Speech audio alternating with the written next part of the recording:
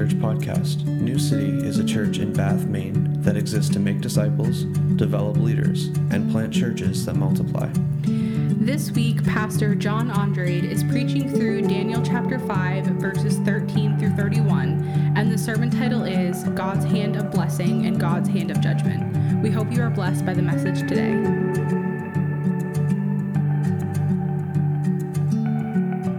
I've been very blessed in my study for this, and I just pray that the Holy Spirit imparts this, whatever He wants to say to your hearts today. So let's just pray to that end. Father, we praise you. God, we give you glory. We thank you for your word. Lord, your word is true. And we say amen together, that your word is true. The world wants to always assault your word. The devil always wants to sow lies, confusion.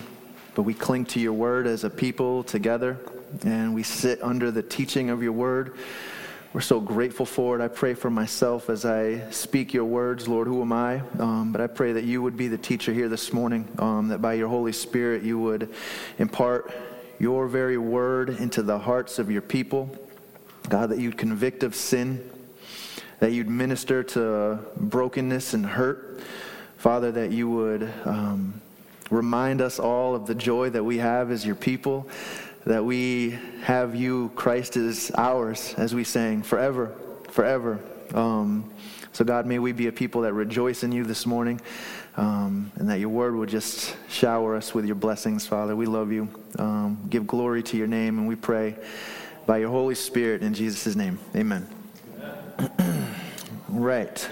So I titled this sermon, and I usually title a sermon, I think we always do, but we don't always highlight the title of the sermon, but for the sake of, I think it'll be helpful this morning to gather our thoughts, to collect what this passage will be conveying to us. I'll just kind of highlight the title of the sermon, and it's God's Hand of Blessing and God's Hand of Judgment. God's Hand of Blessing and God's Hand of Judgment is the title of the sermon. And again, as we walk through this, we're going to see a whole lot of things that come forth from the hand of God, both blessings and judgments. We as Christians, we hold to what the Scripture tells us, that there is one God and there is only one God. There's not multiple gods, there is one God. And from this same God comes forth blessings and also judgments. We don't hold to any form of dualism. We hold to one God. And some people are very shocked to hear that this God of infinite love, the God who the Scriptures say is love, become very shocked to hear that there's a God who executes judgment, a God who hates sin, a God who holds accountable and judges the world. Some people are very shocked to find that and want to resist that. On the other hand, some people are very much into the judgments of God, but are unaware of the great and unimaginable love that this same God has. He is the God who exercises judgment, and he also administers great grace. And so we're going to see this God on display, doing both in this text that we're going to be looking at. The God who gives blessings and the God who gives judgment. So we're going to just recap, because we picked up, if you didn't notice, right in the middle of chapter 5, starting in verse 13, down to the end of the chapter. And so just to recap, so it's not weird that we're picking up right in the middle. Beginning of chapter 5, we hear of a king named Belshazzar. And King Belshazzar is having a big flood of dissipation, a wicked party, as you might call it. A thousand of his lords are there. He has his wives, plural, also concubines.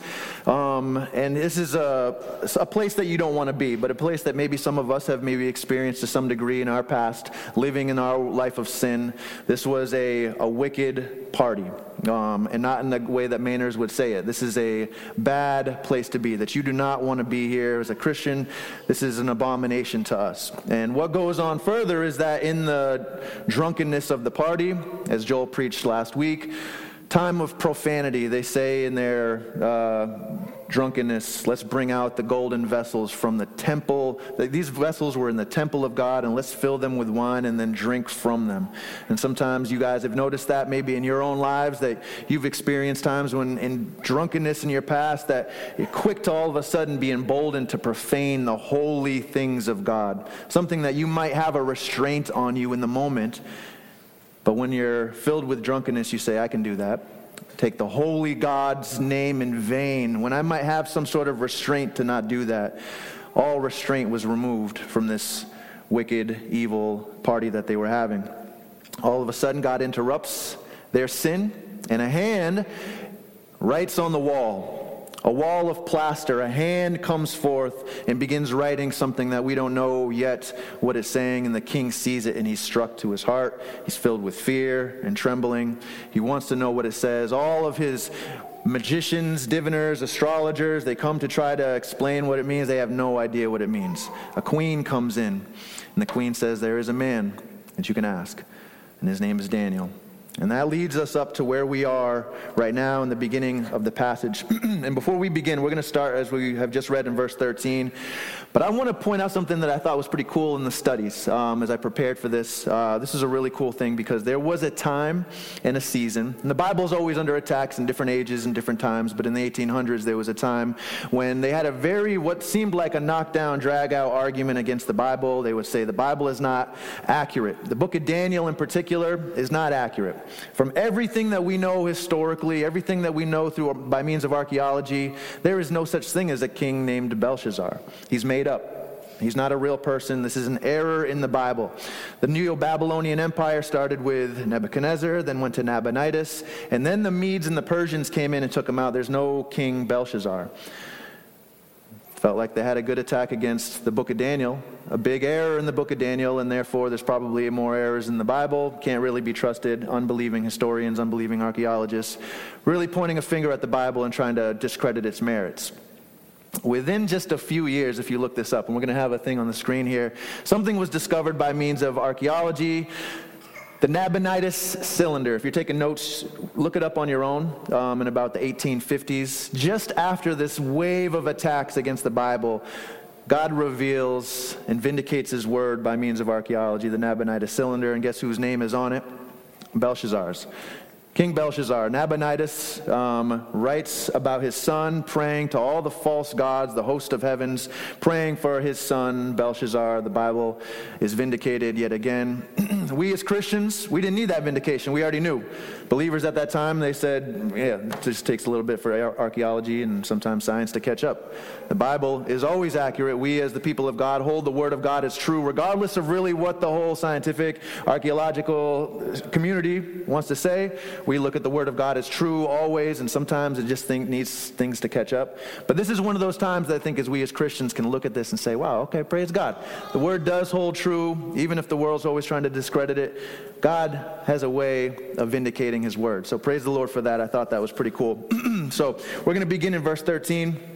And as I mentioned the title of the sermon, we're going to be looking at things that are from the hand of God. And so in this few verses that we'll read as we kind of work our way through this, the first thing I want you to notice is that God frequently places godly men in positions to influence world leaders.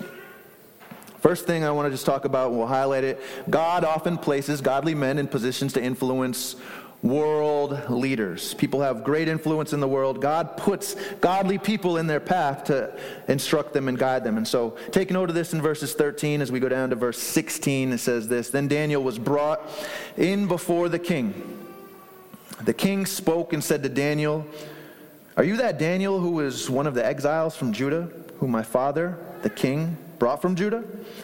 Now I have heard about you that the spirit of the gods is in you, and that illumination, insight, and extraordinary wisdom have been found in you. Just now the wise men, the conjurers, were brought in before me that they might read this inscription and make its interpretation known to me about the message. But I personally have heard about you that you are able to give interpretations and solve difficult problems. Now if you are able to read the inscription and make its interpretation known to me, you will be clothed with purple and a necklace of gold around your neck, and you will have authority as the third in the kingdom.'" So Daniel, as we see frequently in the book of Daniel, he's brought before a man of great influence. Not many of you, I'm sure, or maybe have even met somebody that has 1,000 lords who you can draw in and say, hey, let's have a big party. This is somebody with enough power and authority and grandeur that he can say, hey, we're going to have a party, and 1,000 of my lords I want to have in here as well. This is somebody with a great influence, great power, great authority, and Daniel is brought before him. And this is really cool because you see this a lot in the book of Daniel. We see this a lot all through Scripture, where men of God are brought before people of great influence, world leaders, to be able to uphold the truth of God before them. Right before world leaders, world rulers, people of great influence, God has stationed somebody or a group of people to be able to lift high again the truth of God before these people. And oftentimes, this counsel might lead to a change in thinking and a change of mindset for these world leaders by the grace of God, by putting a godly man or a group of men or a group of Christians in their midst. And so this isn't confined just to the book of Daniel, but we see this a lot in the book of Daniel. We've already seen that with Shadrach, Meshach, and Abednego. They had a great opportunity to be a magnificent testimony before King Nebuchadnezzar. Now we see this in Daniel again. Daniel brought before King Belshazzar, but I want to look at a couple other places because, again, this is not confined only to the book of Daniel. We see this all through Scripture. All through Scripture, godly men in positions where they can influence world leaders. If you look with me at the book of Acts, Acts chapter 26, and I think it's verse 28 and 29 that we're going to look at.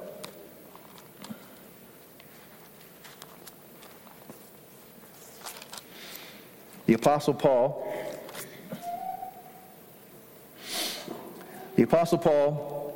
is brought before King Agrippa, and he has an opportunity to give his testimony. And he has an opportunity to give his life before Christ, when Christ met him, and then after Christ, how Christ has brought an enormous change in his life.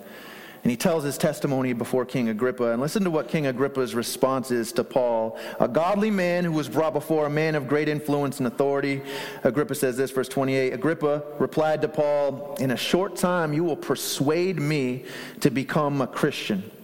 And Paul said, I would wish to God that whether in a short or long time, not only you, but also all who hear me this day might become such as I am, except for these chains.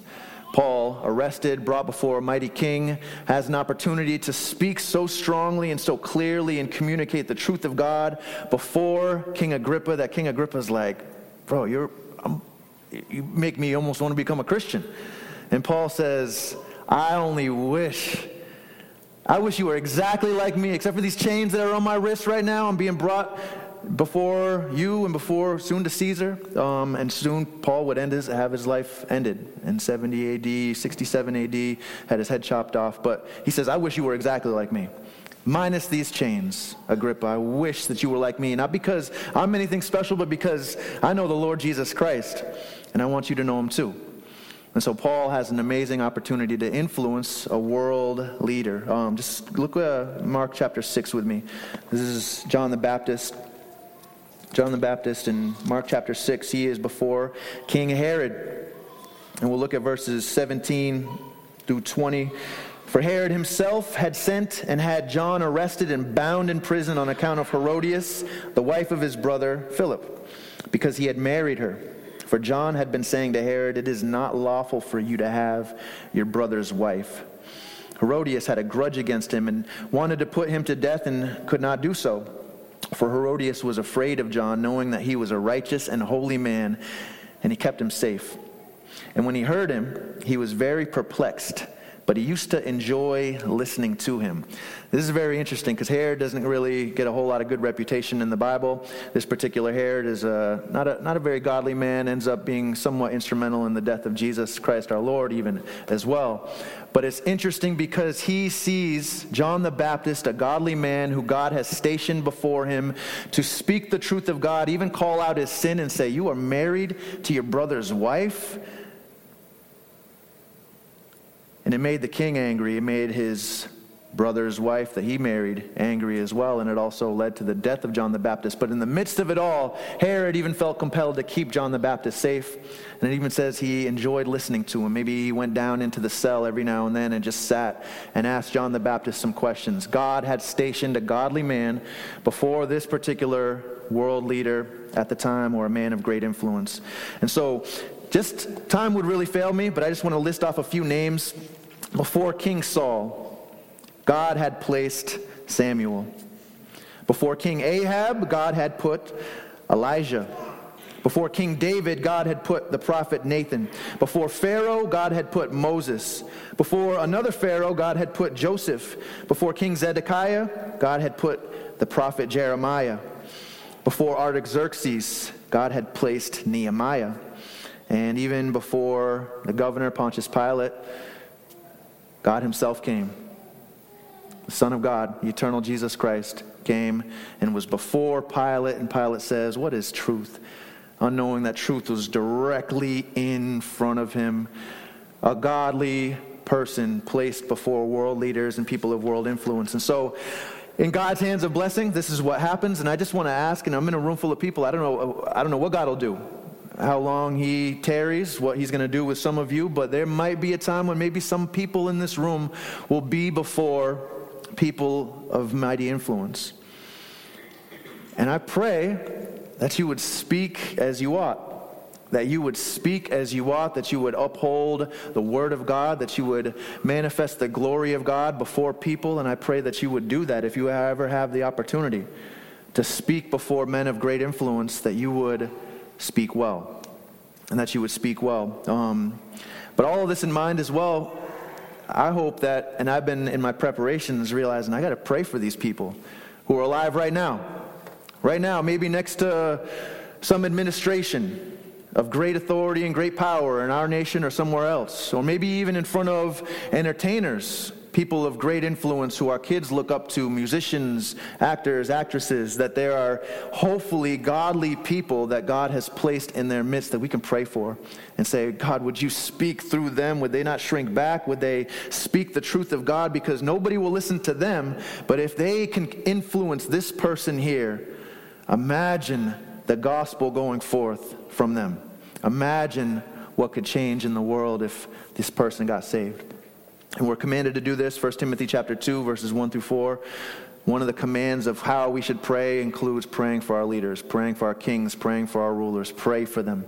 Pray for their salvation. Pray for them, Christian. Next blessing from the hand of God that I want us to see is that God, and I really like this one, God reveals mysteries to his people. God reveals mysteries to his people, and we see that for sure in the book of Daniel. This is a huge theme in the book of Daniel. Daniel, Shadrach, Meshach, and Abednego have mysteries revealed to them that are unknown, that unless the hand of God had given them this great privilege, they would not have been able to do that. And so they are able to reveal things that were hidden, things that were otherwise mysterious. That these people had the opportunity to not only reveal these things, but also to hold them up before many people. And so here in this chapter, Daniel has an amazing opportunity. Again, before a king, before his wives, before many concubines, even before many failed conjurers and magicians and diviners who could not read the inscription. A room filled with people. I mean, this might have been 1,500 people. Daniel is brought in and ushered in very quickly to reveal the mystery that none of the people in the room had known. And I can imagine as you're standing before these people and Daniel maybe begins looking at the writing on the wall, understanding what it is, you might have this opportunity or temptation to shrink back because you're like, this isn't a good message for the king. I can't come in here and say, victory for King Belshazzar. The Medes and the Persians who are attacking, they're going to get driven away, and I can just kind of get carried away in victory because I've given a wonderful message that everybody wants to hear. His message as he looks at that wall is, this is not good. And a potential temptation to shrink back might have come into him. But he stands firm and he upholds the truth, and God reveals mysteries to him. Look at how Daniel is described in verse 14, and even verse 16 as well. According to Belshazzar, this is Belshazzar's understanding of Daniel. Oops, I didn't go to the right chapter. Chapter 5, verse 14, and we'll also look at 16. This is Belshazzar's description of Daniel. It says, "Now I have heard about you, that the spirit of the gods is in you, and that illumination, insight, and extraordinary wisdom have been found in you." Verse 16, "But I personally have heard about you, that you were able to give interpretations and solve difficult problems. Now, if you're able to read the inscription and making this interpretation known to me, you'll be clothed with purple." This Daniel had a reputation of being a person that was in the presence of something greater. Belshazzar's understanding of Daniel was definitely skewed, and we'll talk about that, but Daniel had the reputation of being somebody who could reveal mysteries, who knew things that were true, that were beyond what everybody else had the capacity to be able to understand. That Daniel is a man who can reveal things, who speaks straight, who speaks truth, who speaks directly. Now, it's interesting, the description of Belshazzar he gives of him, he says, "We know that the Holy Spirit of God is in you." No, he doesn't say that. He says, "The Spirit of the gods, the pantheon, the host of heaven, we know that the Spirit of the gods is in you." And so right away, he's already mistaken. He still understands something different about Daniel, but he says, "The Spirit of the gods is in you." Now, surely Belshazzar, a king who we know historically, and even in the text here, he worships a host of false gods. He might be thinking, those gods who I worshipped, who I did my idolatry to, the pagan gods that I served, hopefully they're going to give Daniel some instruction and give me some good news and maybe pay me back for all of the worship I've done to these false gods. He's greatly mistaken, because this is not the pantheon of false gods that are giving Daniel instruction, but instead this is the Holy Spirit of God, God himself giving Daniel revelation. And it is this Holy Spirit who is about to bring down judgment upon Belshazzar for his idolatry. And I wrote it down, tried to put it as concisely as I could, but I said, the man who was using the one true God, his holy vessels, for idolatry to false gods, is soon going to learn that his false gods cannot protect him from the one true God. And I think this can apply to us as well. Maybe none of us are in positions like Belshazzar, never will be, but we all have temptations to have these false gods that we think will protect us, keep us safe, keep us insulated. But really, God is a God whose eyes are a flame of fire. He cuts through everything. Nothing is hidden from his sight. And he is a God who sees all things. And we can sometimes be like Belshazzar and have our false idols give us a sense of security when we know, and we're suppressing the understanding, that there is only one God, and this is the one true God and the Son, Jesus Christ, and there is only one way to him, and we want to hide behind our idols. God sees through all of the idols. And he will judge all idolatry. He will judge all sin. And Daniel's now given the opportunity to reveal God's mysteries and hold it up before these rulers. Now, you might say, that's Daniel. Not me, though. Daniel has these opportunities, but not me. I just want to show you something that's really cool in Ephesians chapter 3. We'll get back to Daniel. I'll even mark so I can find it easier later. But Ephesians chapter 3. Look with me at verses 8 through 11. This is the Apostle Paul speaking, and he says, "To me, the very least of all the saints, this grace was given to preach to the Gentiles the unfathomable riches of Christ, and to bring to light what is the administration of," underline it, "the mystery, which for ages has been hidden in God who created all things, so that the manifold wisdom of God might be now made known through," underline it, "the church." To who? To the rulers and the authorities in the heavenlies. Now, we as the church, we are granted a revelation of a greater mystery than Daniel was ever revealed. Daniel was revealed mysteries, but we're revealed the gospel. We're revealed the glories of God, that men can be saved and made right with God through the Lord Jesus Christ, that it can be Christ in us, that it is no longer Jew or Greek. The mysteries of God have been revealed, that all who come to the Lord Jesus Christ are saved and we are brought together as one. There is no distinction, but instead we are one in Christ. And this is a great mystery. This is a glorious mystery. This is the mystery that is repeated in the New Testament. If you look up the word mystery and look up all the times the word mystery is used, it's a thing that was once hidden. Now it's revealed in the church. And it is the church's obligation and wonderful joy and duty and privilege to be able to lift up. And it says lift up before rulers and authorities in the heavenlies. Daniel had lower level mysteries revealed to him, beautiful nonetheless. But he held them up before kings and rulers on this world. We have an opportunity to hold up these glorious mysteries before those in the heavenlies, before the rulers and authorities there. And so, Joel preached on this last week, but I just want to reiterate it because it bears repeating that Belshazzar, he looked to the conjurers, he looked to the magicians, he looked to all of these people for an understanding, and they were unable to give it to him. And Daniel came in and revealed the truth of God. We have a world that does the same thing. A world who looks to all sorts of things, and you could easily make your own list, but we have a world that is so deceived, a world that looks to things like drugs, things like pornography, things like sexual identity, things like calling everybody who disagrees with them racist, things like education and philosophy. All sorts of wickedness are all the things that the world consumes, and they look to these things for answers. Just like Belshazzar was looking for answers, and he brought in all these false people to come in, and they could not help him at all. Daniel came in and spoke the truth.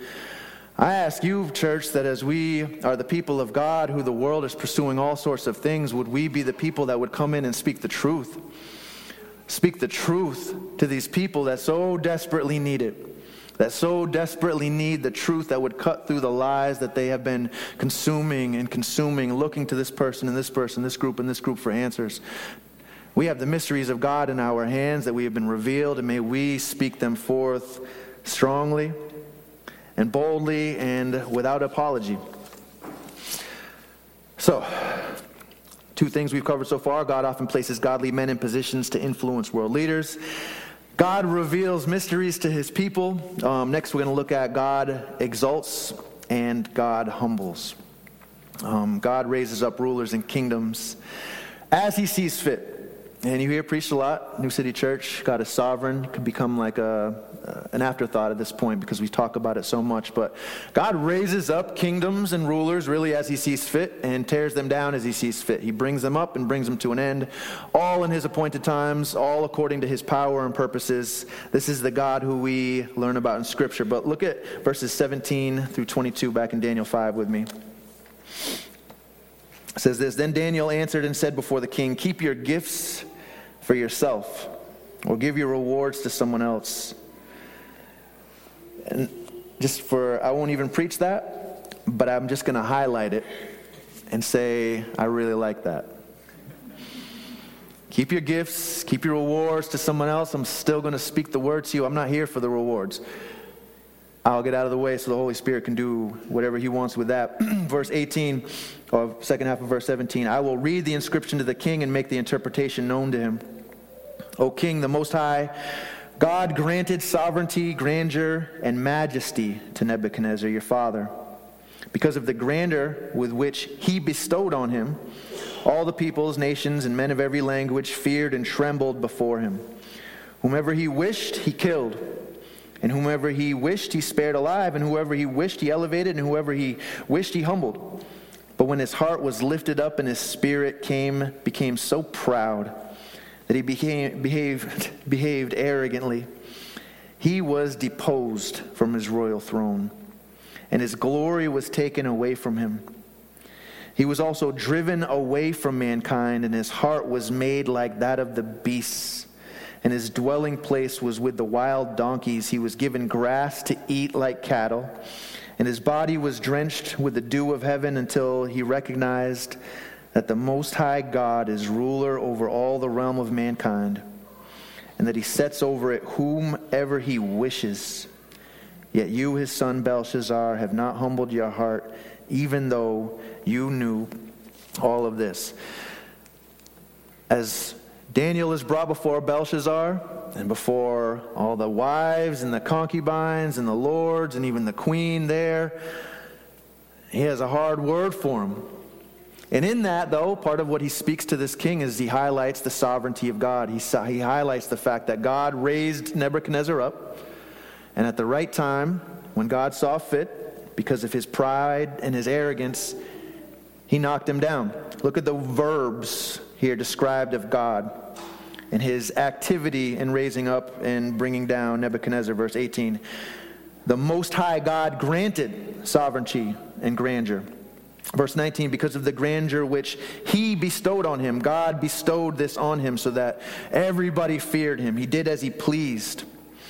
But then when he became proud and arrogant, verse 20, God deposed him from his royal throne. His glory was taken away from him. He was driven away from mankind. His heart was made like that of the beasts. And his dwelling place was the wild donkeys, and he was given grass to eat like cattle. This is all verbs, actions of God, who is the one who raises up and the one who tears down, the God who is sovereignly in control always, not just of our small lives, but I hope that we recognize that in this time, that God is sovereign regardless of what you are going through, regardless of what you've been through, what joys, what hardships, what aches, what pains. God is in it, and he knows it, and he's sovereign over it all. And I pray that in some way that the Holy Spirit would give you comfort in that God is in that with you. But far beyond even our lives, that God is sovereign even over nations and kingdoms, things that are so far beyond us, so high above us. God is over it all. Amen, church? He's over it all. He's over it all. And so Daniel recounts this to Nebuchadnezzar, but also Daniel, I really like how he highlights that God in his grace toward Nebuchadnezzar, or toward Belshazzar, allows Nebuchadnezzar to be an example for Belshazzar to learn from. That he didn't just act quickly, he gave Belshazzar time to learn from somebody's mistakes. And if he would not walk in them, things might have been different for Belshazzar, but he walked in the mistakes of his father. And so Belshazzar knew better. And it even says that in the text. Verse 22, imagine Daniel before thousands of people saying to the king, "You knew better." Verse 22, "You knew all of this. You knew it, but you walked in the same pattern as your father walked anyways." I ask you, have you ever followed the mistakes of others? And you look back and you say, "Man, I should have known better. God had placed in his grace an example before me, but I just stumbled right in the same path that they followed and did the exact same thing that they did, and I should have known better. I should have known better. I saw their life, their handwriting on the wall. What would be the result if I followed them?" But you say, "That won't happen to me. I could probably get around it. I know that they did, but it probably isn't going to happen to me.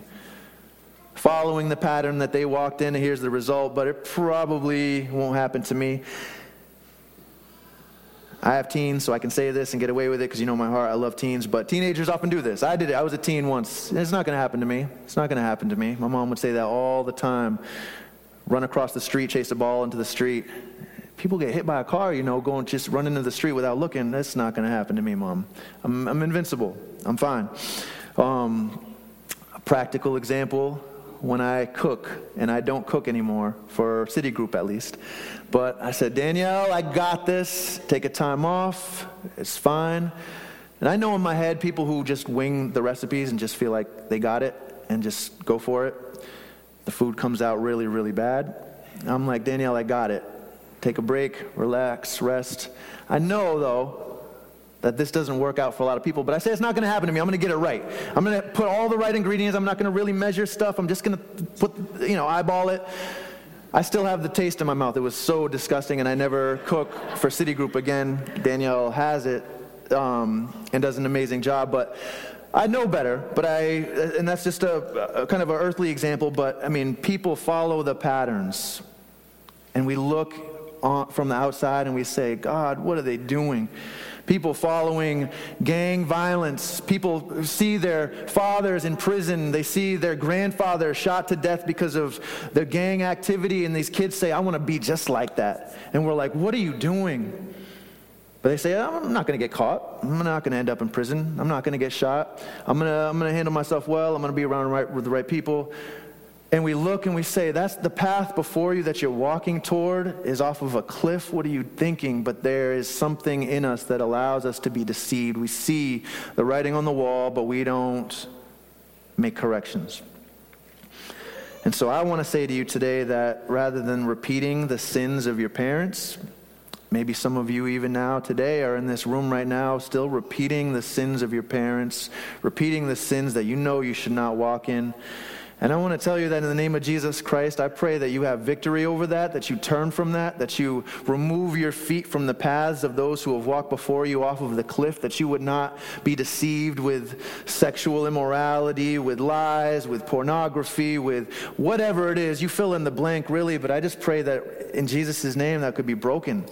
That you could break that pattern, that you don't have to continue to carry on the pattern of death and destruction and bondage, that in Jesus' name that you can break a new path for your children and your children's children, and set forth before you a path that can be followed by people who are walking in your steps now, that we follow our Lord Jesus Christ.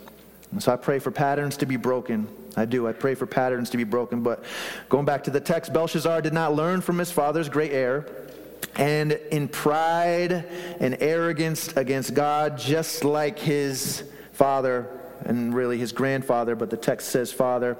Joel covered that last week if you want to talk about that.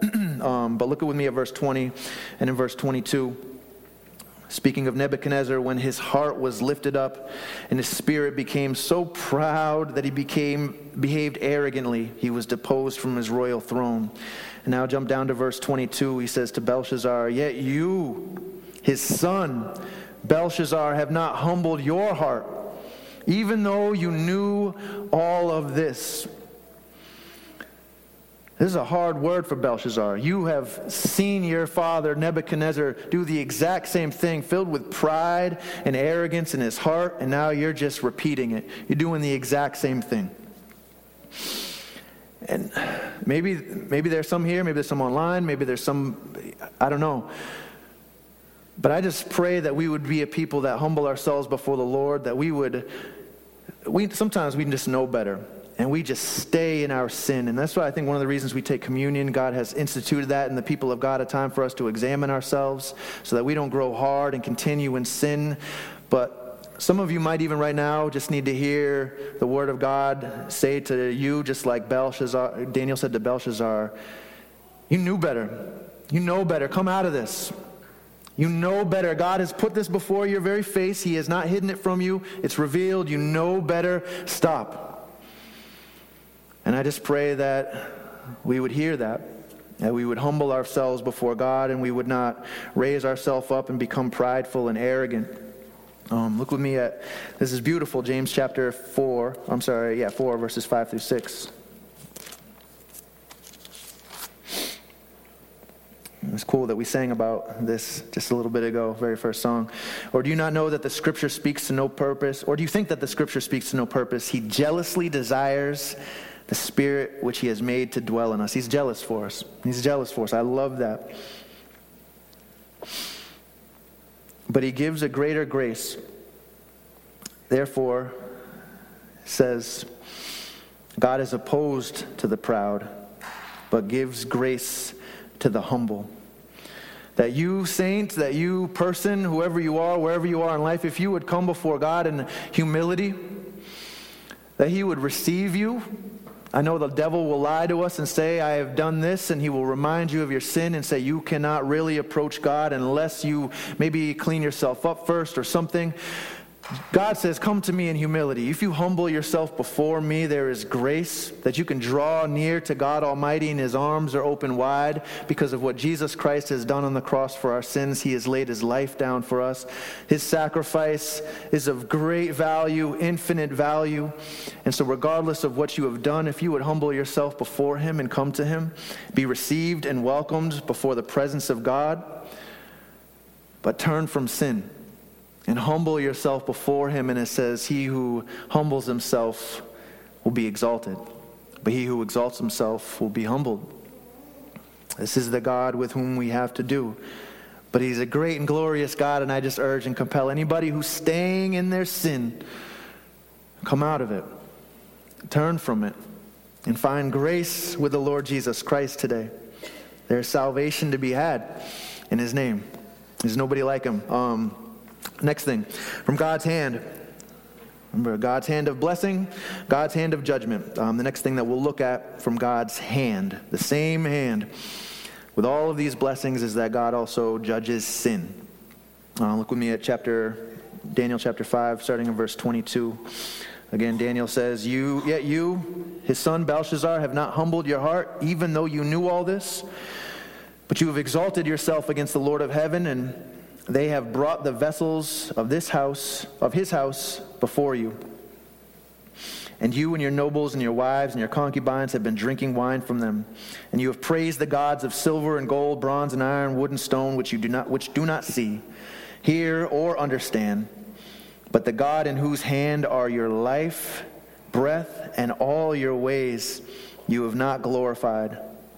Then the hand was sent from him, and this inscription was written out. Now this is the inscription that was written out. Mene, Mene, Tekel, Upharsin. This is the interpretation of the message. Mene, God has numbered your kingdom and put an end to it. Tekel, you have been weighed on the scales and found deficient.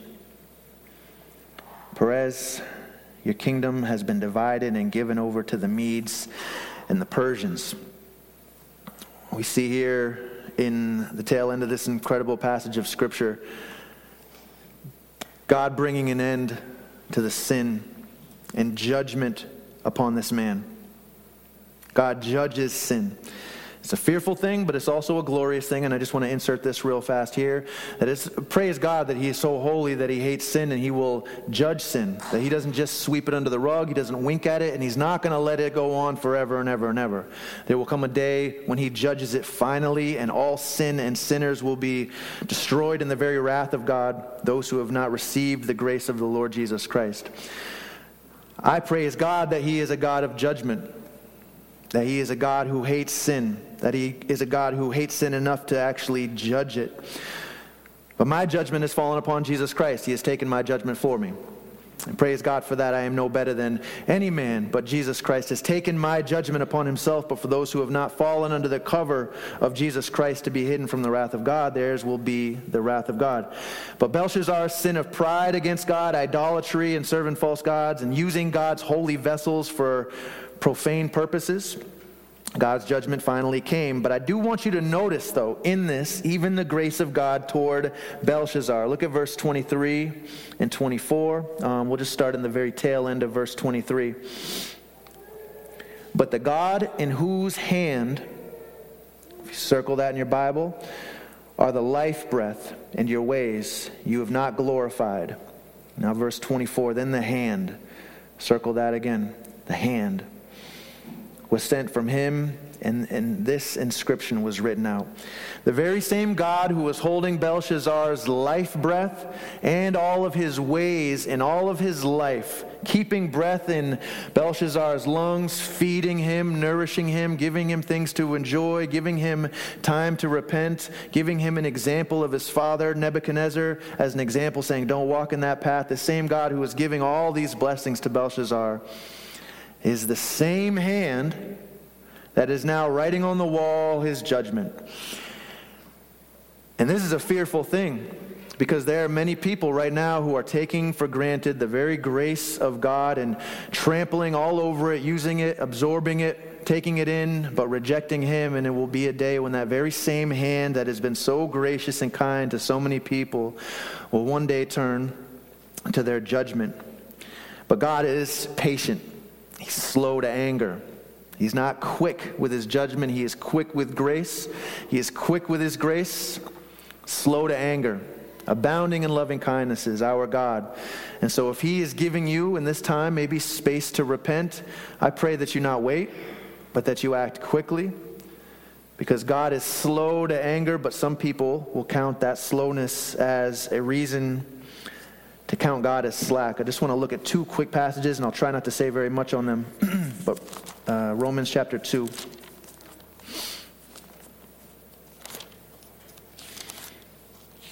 And just read verses 4 and 5. On that note, taking God's patience and abusing it.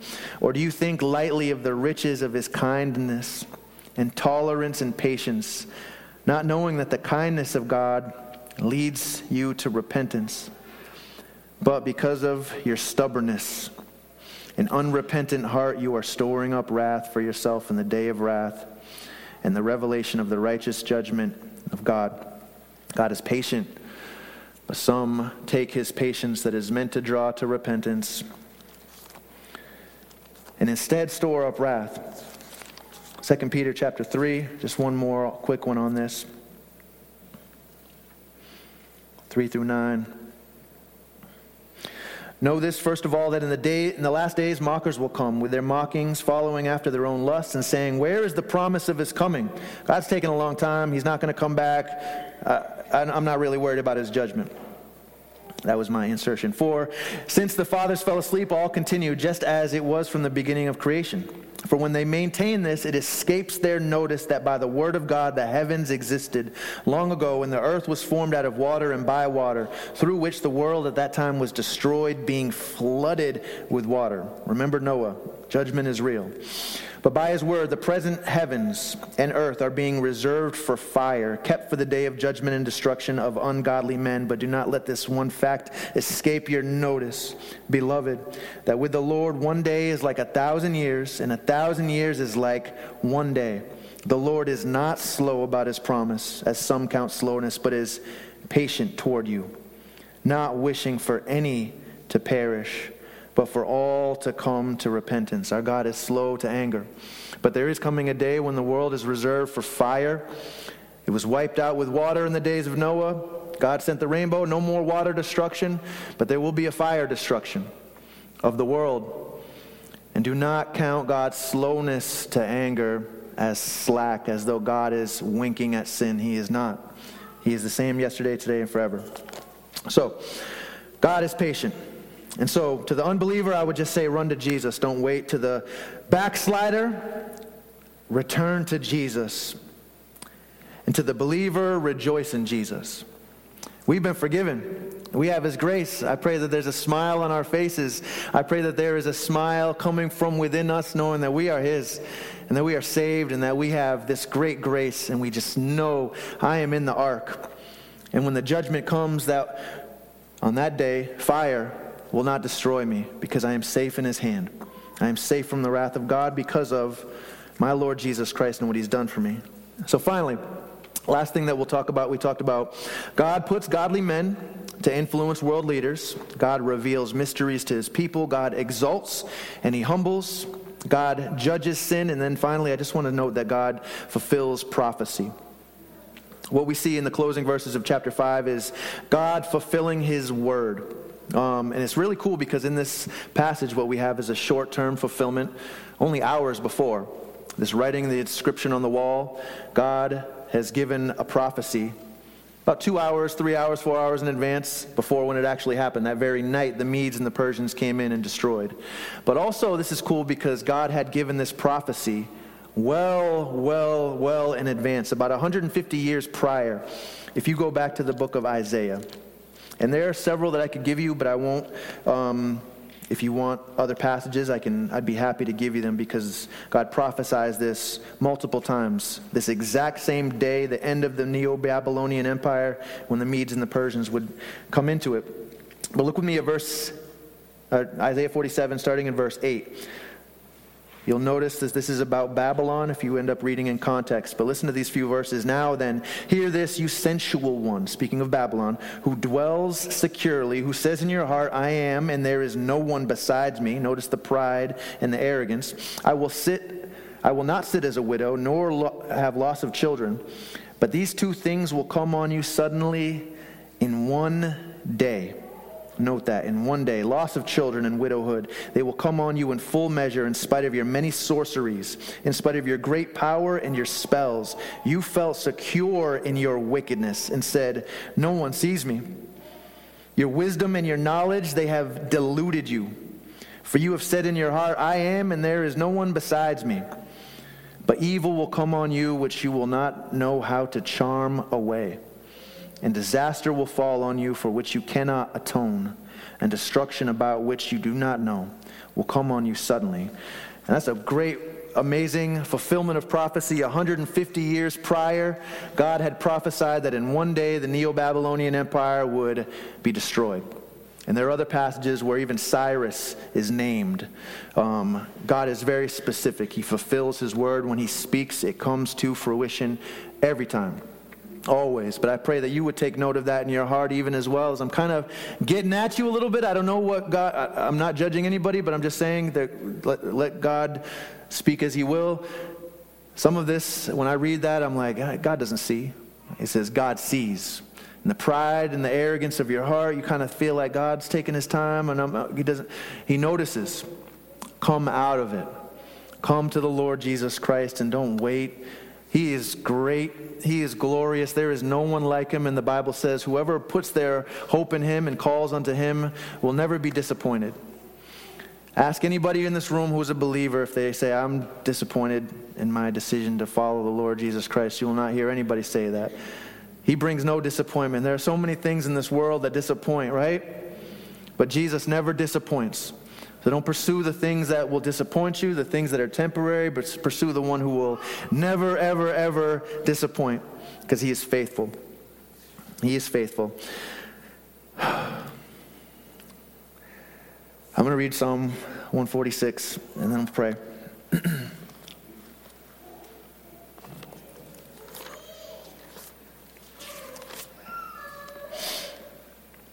Psalm 146 says this, praise the Lord. Praise the Lord, O my soul. I will praise the Lord while I live. I will sing praises to my God while I have my being. Do not trust in princes, in mortal man in whom there is no salvation. His spirit departs, he returns to the earth. In that very day his thoughts perish. How blessed is he whose help is the God of Jacob, whose help is the Lord his God, who made heaven and earth, the sea and all that is in them, who keeps faith forever, who executes justice for the oppressed, who gives food to the hungry. The Lord sets the prisoners free. The Lord opens the eyes of the blind. The Lord raises up those who are bowed down. The Lord loves the righteous. The Lord protects the strangers. He supports the fatherless and the widow. He thwarts the way of the wicked. The Lord will reign forever. Your God, O Zion, to all generations. Praise the Lord. Let's pray. Heavenly Father, Lord, I thank you for your word, and we thank you so much for the grace that we have found in Jesus. Lord, and I pray that we would not be people who take this for granted. Lord, I pray that we would have a renewal in our hearts constantly, daily, multiple times a day, that we would be refreshed with the true understanding that these words are true. God, that you exist, that you see your people, that you're with us in the joyous times as babies are being born, and we rejoice with you in the times when people who are unbelievers turn to you and put their faith and their hope and their trust in the Lord Jesus Christ. And as the word says, and Jesus Christ himself even says, that there is more rejoicing in heaven when one sinner repents. Oh Lord, you're with us in those times of celebration, but God, you're also with us in the hard times when we lose friends and family members, God, when the ground starts shaking underneath us and it feels like the sky is falling on top of us, Lord, that you're there even in those times. So Father, I pray that you would remind us of your sovereignty, remind us of your grace. Keep us as a people whose hearts are in your hands. Keep us away from sin. Keep us following our Lord Jesus Christ. God, be with our congregation. Bless us. We love you, Father. We praise your holy name. Be with us today, Lord, in Jesus' name. Amen. Thanks for tuning